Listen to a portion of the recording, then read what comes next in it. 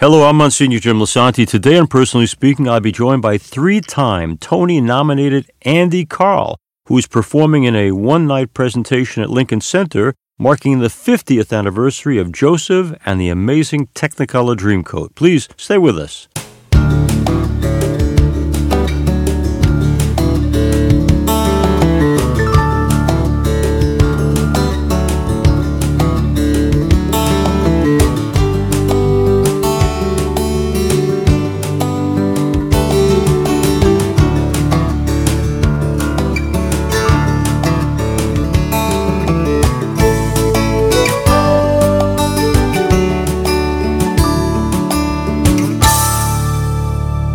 Hello and welcome to Personally Speaking. I'm your host, Monsignor Jim Lisanti, and three-time Tony-nominated actor Andy Karl joins me now.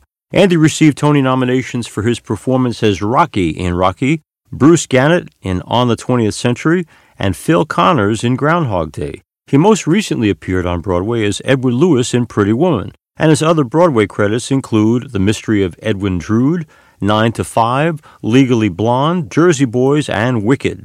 Andy is performing in an upcoming one-night presentation of Joseph and the Amazing Technicolor Dreamcoat, marking its 50th anniversary at Lincoln Center. He'll be joined in the cast by his wife, Tony nominee Orfeh. It features the music, of course, of Andrew Lloyd Webber and the lyrics of Tim Rice. Andy and Orfeh have been married for 19 years. They've appeared together on Broadway in Legally Blonde, Saturday Night Fever, and Pretty Woman, and they recently returned to Feinstein's 54 Below in New York City for several concert performances. Joining me now in the studio, I'm so pleased to welcome to Personally Speaking the Tony-nominated actor, the great singer, Andy Karl. Before we get to our interview with Andy, let's listen to him singing. This is called Fight from the Heart, and it's from the musical Rocky. Rocky Marciano, if you was here, Rocky, what would you tell me to do? You've been in this corner. I ain't comparing myself to a champ such as you, but Rocky, you've been through it, making the choice of your life in a second or two. I still got enough pride, even now I can still turn it down. Here stands a fighter, but they want a clown. And I hear you saying, make a new start. Rocky, fight from the heart. Always been told that I'd never amount, and I'd always believe they was right. All of my life I've been down for the count. I've been till tonight.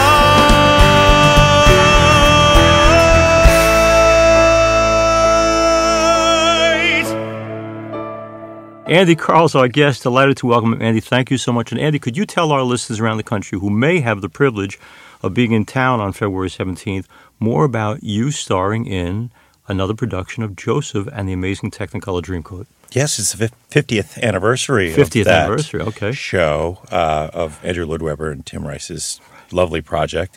And it's going to be very special. And it's going to be at the David Geffen Hall on February 17th. So please come check it out. I haven't even gone to a rehearsal yet, but I know this. I'm playing Potiphar, and my wife is playing Potiphar's wife, which is fantastic. So sort of typecasting there. But we are going to be doing, I think what we're going to be doing with it is something that's never been seen before. I can't give away secrets. Okay.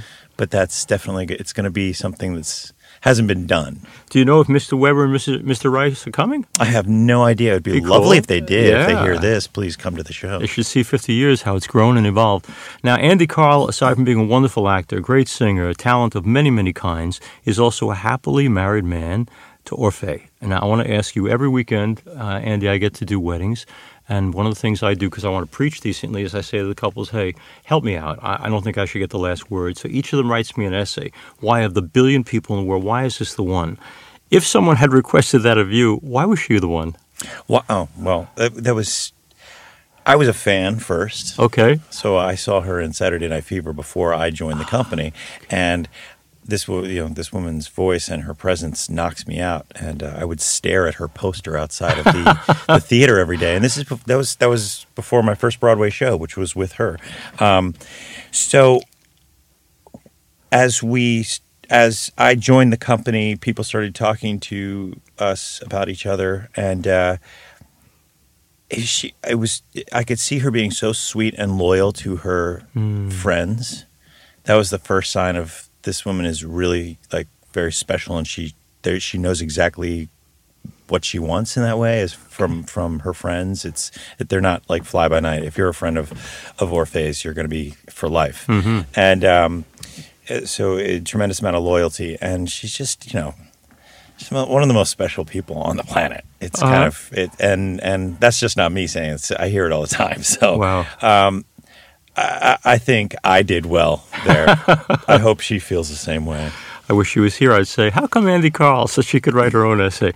In this business, there are people who would say marrying someone in the same business, because the business can be so up and down, is tough. But you've said in other places actually gives you more of a sense of empathy for each other, yes? Yeah. I mean, I certainly, in my life, can look at somebody and completely empathize with this. Something I have very strongly. She has a very good business head. We're opposites in that way, where it helps each other out. The important thing is that we just listen to each other instead of just like, yeah, I hear you whining, but I hear underneath the whining, like you want something else from your life. You want to be happy. It's a lot of intuitive stuff that happens between us, which I really like and I really appreciate and I'm grateful for. It not always works out with other people. So, right. There's just something about when you find the right one who can have the empathy, as you said. And she's got it. She's got it. Andy Karl starred recently in Pretty Woman. I saw that production. And his wife was also a co-star, although not his romantic interest. And I probably, like most of the audience, wondered what she thought when you were making whoopee with someone who was not your wife. How was that 8 times a week? Well, eight times a week, making whoopee to somebody on a piano, it gets old real quick. So it's definitely called acting. Samantha Bark's lovely. We're friends. She was very good friends with my wife, and we all had a good time. I sort of joined the company late, so a lot of relationships had already been established there. So they were good friends, and it was, there was not a worry at all. And also I just wanted to be very like, this is what I'm going to do. This is by the book, and this is how we're going to make it look really great for the audience. But between us, I mean, it's like, we'll shake hands after the scene's done, and we'll go on our merry way. Well, speaking of this 8 times a week, and for our listeners around the country, that's what Broadway actors do, time and time again, sometimes 2 shows a day. When I went to see Groundhog Day, which Andy starred in and was magnificent in, I took a young person with me who was in a city, had never been to a Broadway show before, and was knocked out by his first Broadway play. I mention that because for you, it's one of 8 performances a week. For him, it was the first time he ever experienced it.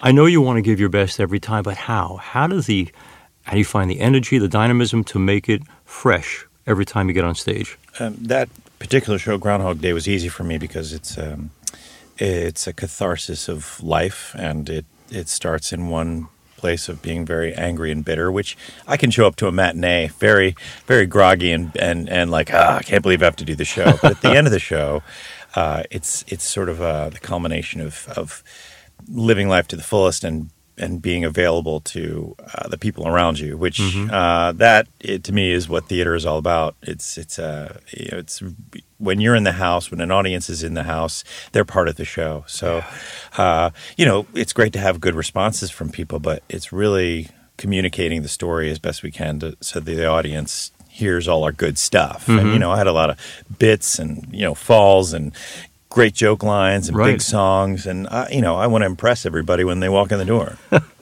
The experience of going into acting, Andy, when you first told your parents or your family, I'm going into the arts, a lot of support for it, or were they, like many parents, of the mind, acting is fine as an avocation, but get a real job?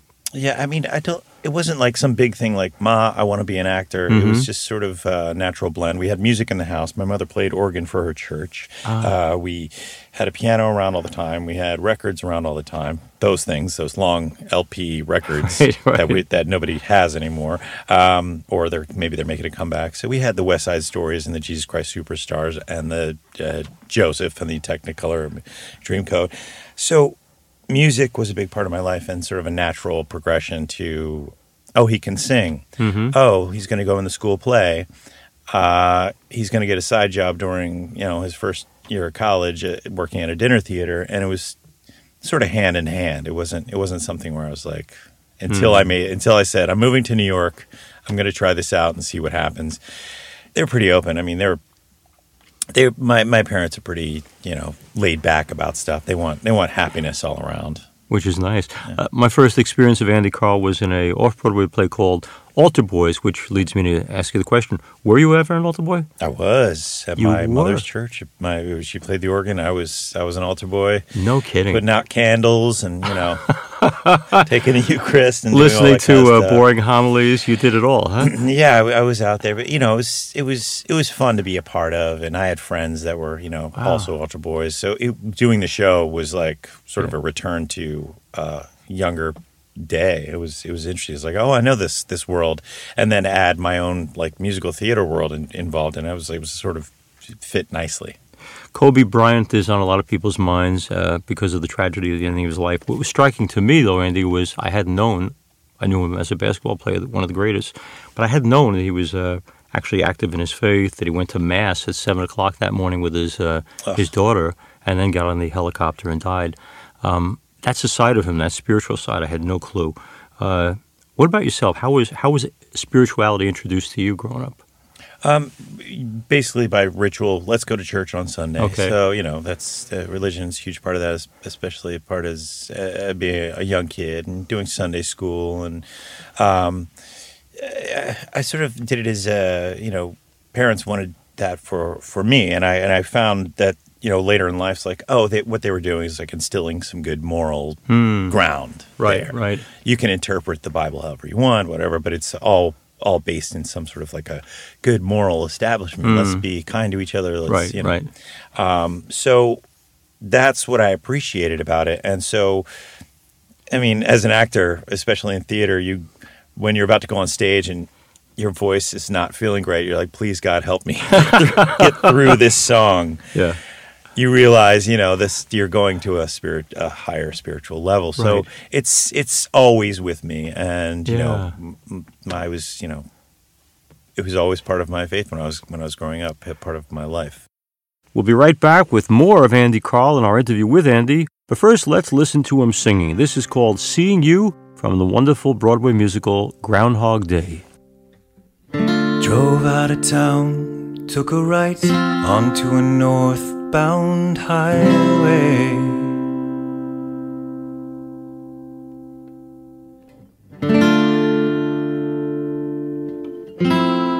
Was it really only yesterday?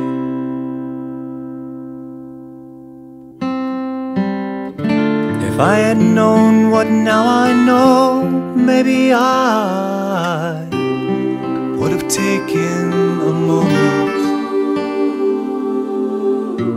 maybe looked over my shoulder, maybe shed a tear. Now I'm here.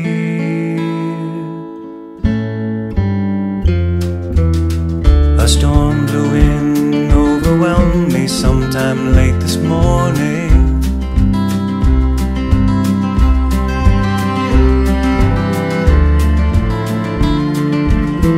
Think I ignored the warning.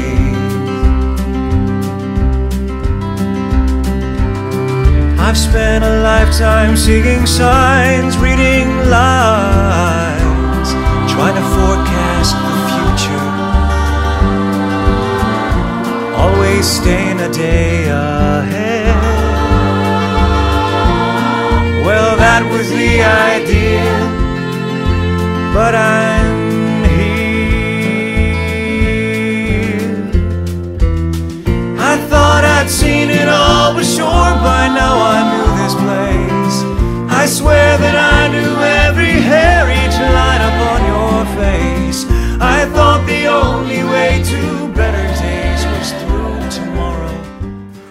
my first interviews 100 years ago was for the film director Frank Capra, and I did his funeral, in fact. And I mentioned that because I said, you pray when you work? And he said, before every major scene, I say a prayer, get this right. I was thinking how long those movies must have taken to make if he's praying in between every scene. But God knows he did some great ones. It's a Wonderful Life being a favorite of mine. Special about, making art and going to a higher place. I think Groundhog Day was probably the most spiritual thing for me to do. It was sort of a universality, a spiritual thing. It's something about becoming so small as a person and, wanting to take from everybody. And the end of the show was about giving to everyone around you because they give you so much. You want to give as much as you're getting, and this sort of like this endless circle of giving. And I still get chills thinking about it. It was, it's something that is with me all the time. This coming Sunday is Groundhog Day. Yes, looking forward to it. Who knows what things are. That's right. We never can tell.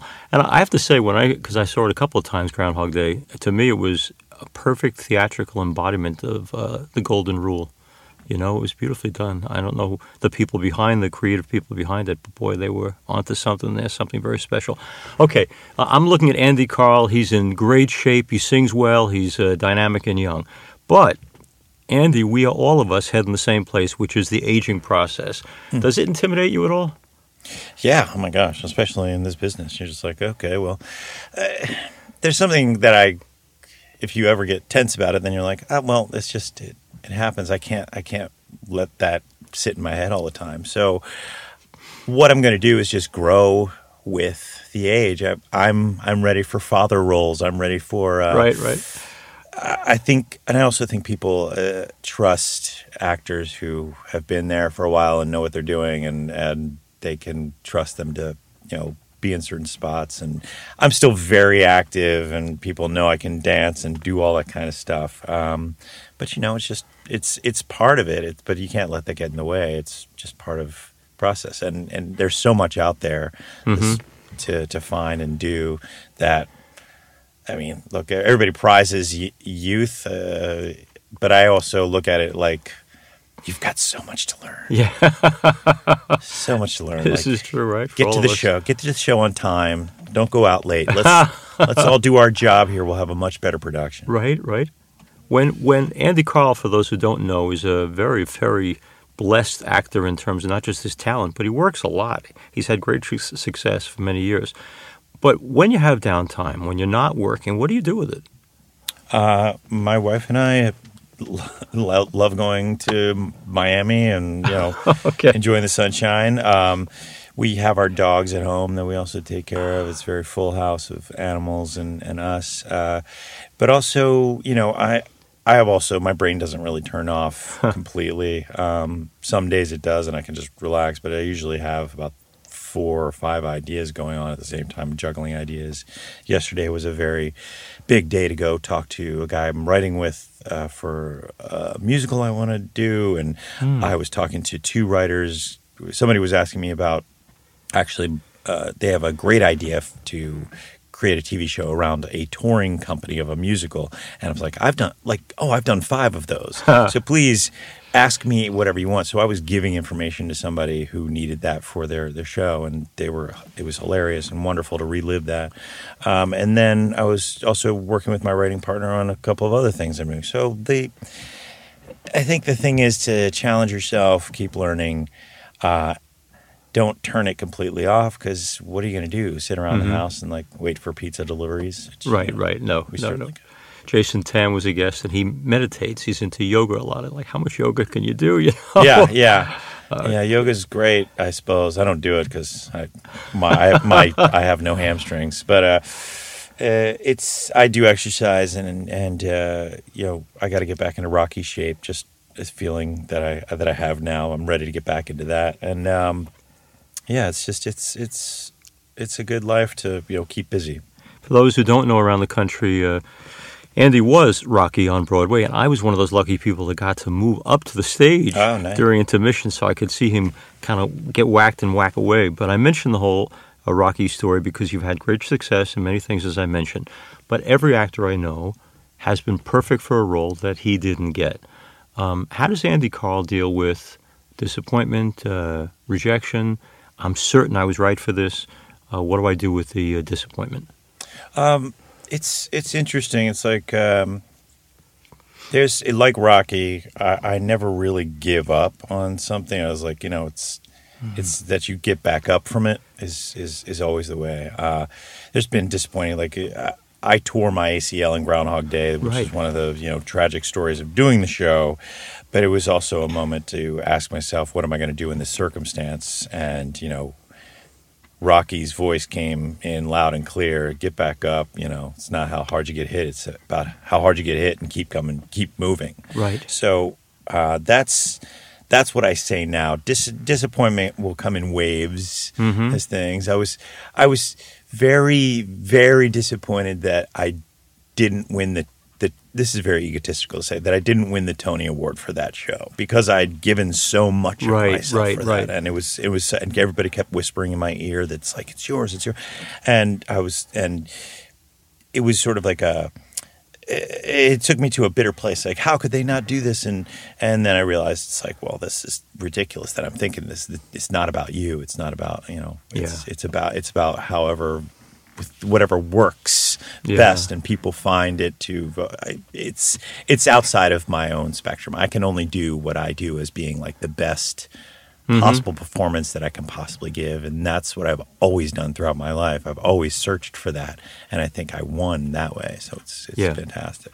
Andy, Karl mentioned the experience of the Tony nominations, and he has a bunch of them.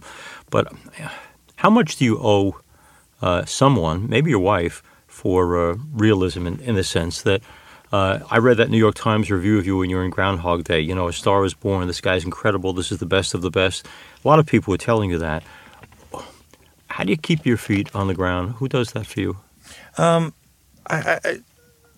from where I come from, yes, my wife, obviously. Okay. But to start at the beginning, it's kind of like we were a family that we worked. My parents worked for a living. They, a lot of times it was paycheck to paycheck. It was appreciating whatever you have at that point.